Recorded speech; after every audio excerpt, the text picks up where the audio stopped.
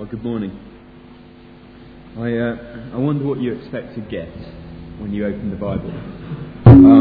As a young English evangelical, there's a few straightforward answers which kind of pop into my mind. I think I expect to find the Word of God. Good answer, yeah, whatever that means.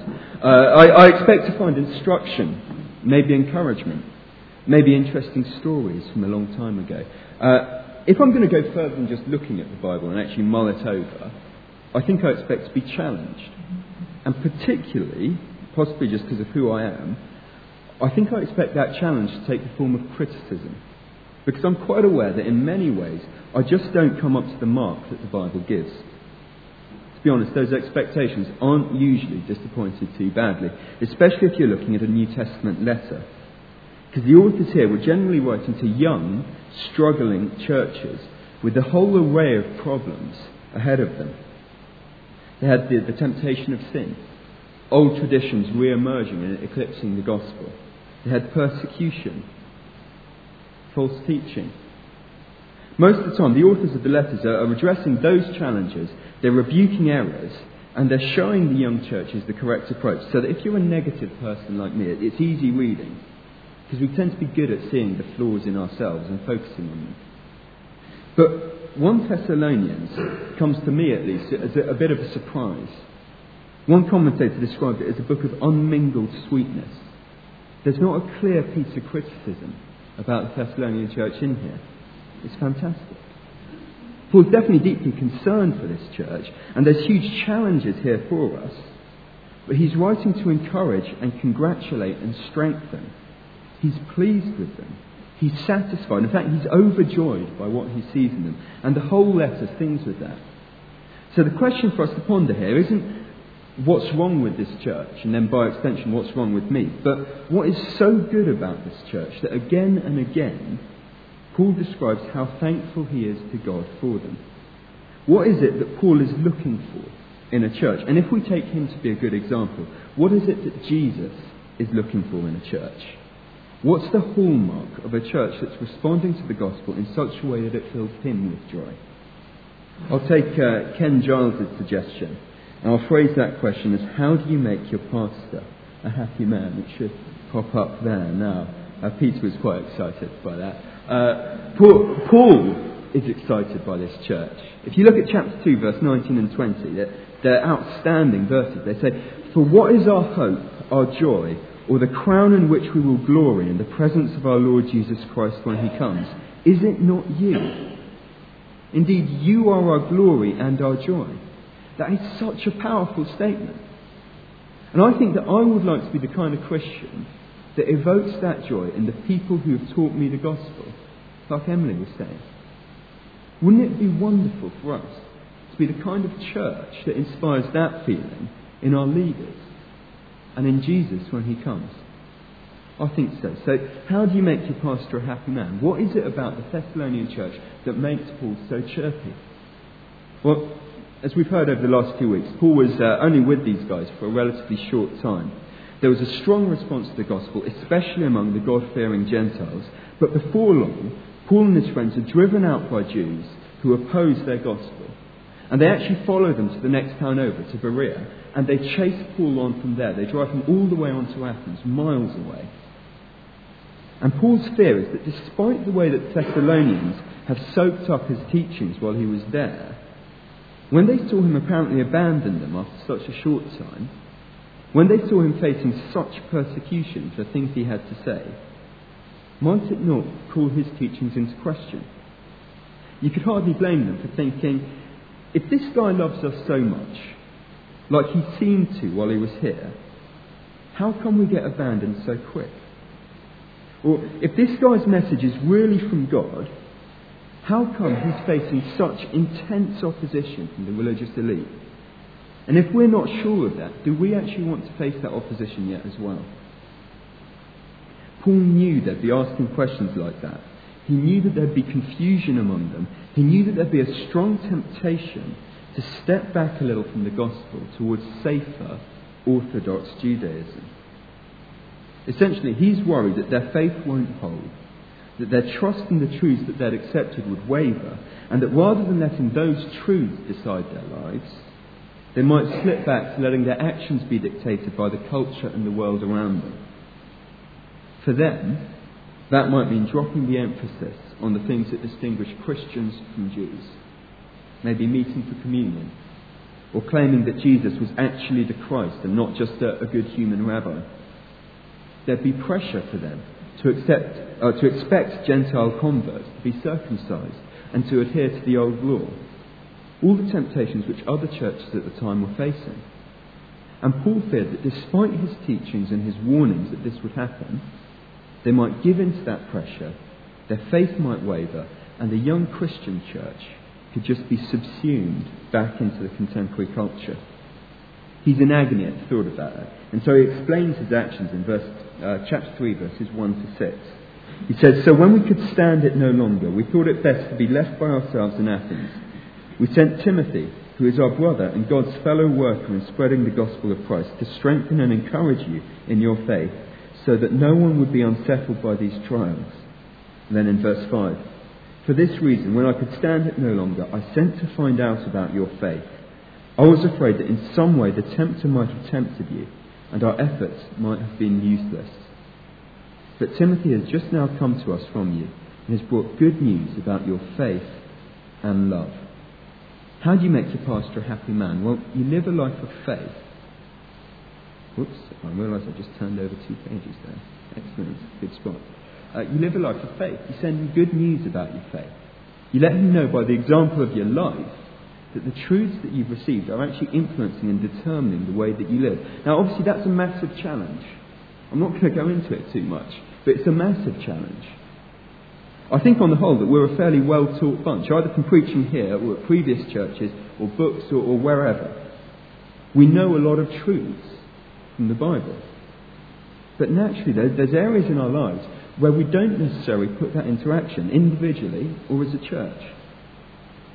An example, if I believe that that at the cross Jesus freed me from the burden of my sins and promised me heaven to come, and if I believe that as God, Jesus can provide everything that I need now, then naturally it follows that everything I have now is best used, dedicated to Him.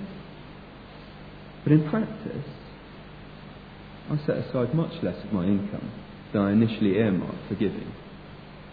Maybe through laziness or disorganisation or maybe disinclination. I don't let that faith always get into action. As a church, we believe in serving each other and working together as the body of Christ. But isn't it easy sometimes just to take the excuse of being a bit busy, quite tired, or having family to worry about, or 100 other things, so that when simple jobs need doing, they get left to the same crowd of volunteers? Maybe a challenge for us is to think, where in our lives do we hold back from putting our faith into action? Where in our lives do we need to improve on lukewarmness if we care about being pleasing not only to our pastors but to Jesus when He comes? There is one crucial sign which I want to talk about, which is the one that Paul mentions here. It's really easy to spot, the sign that faith is active, because it shines out in this passage. It's the importance of love. And actually what we see is Paul's genuine, deep love and concern for the Thessalonian church. It's completely unmissable. And he's writing about it because he considers it to be the crucial sign of active faith. How do you make your pastor a happy man? You live a life of faith and you demonstrate it with a life of love. And it's worth picking out some characteristics of the love that Paul shows. First of all, if you look at verse 17, his love is intimate. He considers them family. He calls them brothers. He doesn't love them in some kind of abstract way from afar, a sort of theoretical love. It's close. Now, I don't know about you, but like Emily was saying, that rang true. As Brits, we're not a very touchy-feely bunch. Perhaps we're a bit uncomfortable with that. We shy clear of that kind of language, brother, sister, unless we're using it a little bit ironically. But not Paul. He's not ashamed at all of the depth of his love for this church. Later in verse 17, he describes the separation as being torn away from them. The language carries the connotations of violent orphaning, like a parent orphaned from their child, or a brother torn away from his family.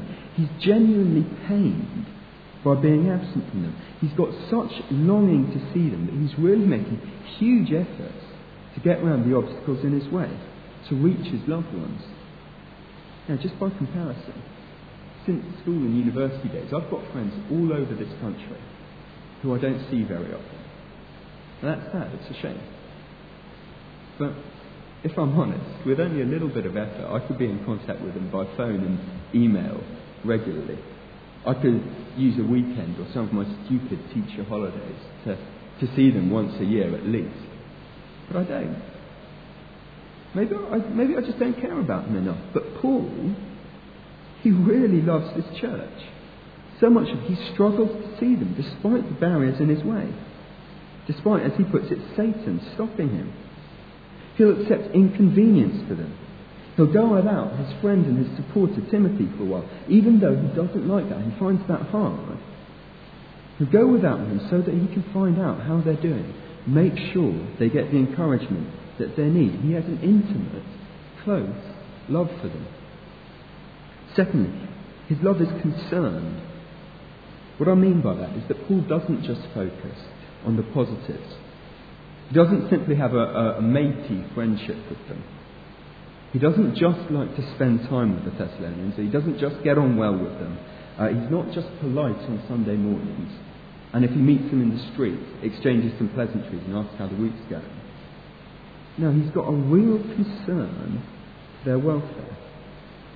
He's terrified that they would be confused by the suffering and opposition they encounter or by the persecutions they see him get. In verse 5, he's terrified that in some way they would have been tempted or led off track. And so because he's actually concerned for them, his love is active, he's prepared to act on it. Third point, his love is prayerful and it's thankful. It's shown repeatedly in this letter in chapter 1, verses 2 and 3, chapter 2, verse 13, chapter 3, 9 and 10. Paul is constantly thanking God for the Thessalonians for the amazing work that God has done there. And Paul is consistently lifting them up to God, and asking him for their protection and growth. He's devoted to them in prayer and thanksgiving. Finally, the reason that he loves them like this is because his love is informed by heaven. Next point there, yeah. The reason he's so passionate about this church, that he cares so deeply for them, is that he knows their value in eternity. Look at chapter 2, verse 19 again. I love this verse. He says, "For what is our hope, our joy, or the crown in which we will glory in the presence of our Lord Jesus when he comes? Is it not you? Indeed, you are our glory and our joy." Paul doesn't love them simply because of who they are. He doesn't love them because of the things that they do or because they look nice. He loves this church because they're part of the eternal inheritance and glory of Jesus in heaven. Isn't that amazing? That's not just an incentive for Paul because he's their spiritual father. I mean, to some extent it is, because there is a specific reward for him in that. But it's not just an incentive for evangelists with regards to those that they've led to Jesus. It's an incentive for any Christian, because Jesus has promised us that we will share heaven with him and all of the church forever. It's a glorious promise. So it makes sense that we should love that church now. A friend of mine at university once told another friend of his, and I love this statement, but I think it's wrong. He said, "I've got eternity in heaven to spend with you, Wycroft. I might as well avoid you while I can." I've wanted to use that myself several times. But Paul's saying exactly the opposite. He's saying, I've got eternity in heaven to spend with you. I don't want anything to jeopardise our inheritance now. His love is informed and driven by heaven. And so because of that, Paul loves his church passionately, actively. And the reason he's taking all this time to show them how he feels is because that's what he's looking for in them as well. It's the most important, most convincing sign of Christian faith that he could get. Look at chapter 3, verse 6 again. Timothy's brought back good news about the church's faith. They're well grounded. They're not losing sight of the wonderful gospel they've received. But more than that, Timothy has brought back good news about your faith and love. Literally, Timothy's brought back a gospel to us. That's how he feels. It's like the good news of Jesus to him. And he's told us that you always have pleasant memories of us, that you long to see us, just as we long to see you. Paul's ecstatic here, because what he's heard from Timothy confirms that this is a church that's truly received God's word, that's truly responded to it. They're showing that hallmark of Christian living. Lives where repentance and understanding of their salvation, how it's been achieved, where knowledge of their hope in heaven and openness to God's word and to the Holy Spirit, lives where all of that is resulting not just in good living, moral living, but in active, genuine love for each other and for those around them. They've followed that instruction that he gives to so many other churches. He says, Romans 13, 9 and 10, he says, love your neighbour as yourself, love is the fulfilment of the law. Colossians 3, verse 14, he says, over all these virtues put on love. Galatians 5, verse 6, he says, the only thing that counts is faith expressing itself through love. Not the law, Galatians, not circumcision, just love. The Thessalonians are doing that, and that is why Paul's pleased. That's what's made them a happy man. It's what he wants them to carry on doing. Look at this prayer in verses 10 to 12. It's great. He says, where are we? Night and day we pray most earnestly that we may see you again and supply what's lacking in your faith. Now may our God and Father himself and our Lord Jesus clear the way for us to come to you. May the Lord make your love increase and overflow for each other and for everyone else, just as ours does for you. Their love isn't a sort of dry, binary thing that you've got or you don't have. It's this organic, growing love. It's like a vine with its roots in their hearts, with what Jesus has accomplished there, growing out into their lives, bearing fruit in the world around them. Paul wants that love to grow, to spread, to be more fruitful and stronger, because essentially that is what a Christian church should look like.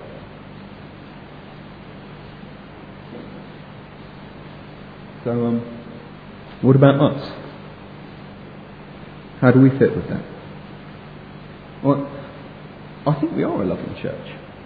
When I first joined this place a while ago, it was one of the things that attracted me. How quickly when I came in, I was welcomed, I was asked after, I was settled in, I was made part of a house group. I think we are a loving church, but of course there's room for growth. We should be dedicated to continuing to grow as a loving church. Let's strive that intimacy and closeness. It's a struggle, especially if you're an antisocial physicist type like me. It goes against the grain, I'll be honest. But isn't it brilliant and encouraging when you're chatting to someone in church, or outside church, but from church, when you're chatting to someone in church and you feel free and able to talk about the stuff which actually you are really struggling with, or the stuff which is really genuinely encouraging you. Isn't it amazing when people are concerned enough about each other that they remember what's going on, they remember what you've been talking about, and next time they see each other 2-3 weeks later they ask about it.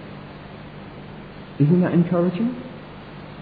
Isn't it fantastic when people love each other enough, concerned enough for each other, they're prepared to help out, even in simple, menial, practical things, to serve each other when needed?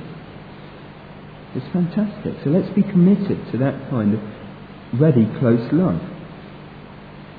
How good are we about loving the whole church? I've been here 3.5 years, long time to me, but in reality a fairly short time. I'm beginning to get to know people. I'm aware, though, that my friendship group here is very much dominated by those in a similar stage of life to me. Now that's natural, it's okay, but isn't it worthwhile as well to use opportunities we get, like house groups or the church day away, or church lunches or whatever, to get to know people from beyond our own immediate social group? After all, we are not several different churches which just coincide here. We're not one student church, one 20s to 30s, one families with children to worry about, one of the tops. No, we're one body in Christ. So maybe we sometimes can afford to be a bit more conscious about increasing the range of people that we mix with. Yeah, perhaps for the bunch of us who head out for lunch after Sunday morning services, perhaps we need to be a bit more conscious about continuing to think about how to make that accessible and not horribly expensive for families. Maybe sometimes planning it in advance, that it doesn't mean abandoning other plans if someone else wants to come along.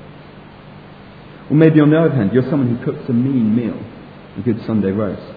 Brilliant. Well, it's really appreciated on many levels when you invite people to join you. It's a wonderful way to get to know people in different parts of the church, especially for students and younger people, to get to know and appreciate some of the older and arguably wiser members of the church, and vice versa. Let's strive to love the whole church. Let's aim to be an openly prayerful and thankful community. I'm appalling at this. I've got this awful record with prayer diaries. They last about a week and then they're gone. But I found it so encouraging when people have phoned me up or emailed me and said, hey, I've been praying for you about the youth group, or about this sermon, or about something else. Let's give each other that encouragement and that support. Especially, as we've got people heading off to university and other things, let's be diligent in prayer for them.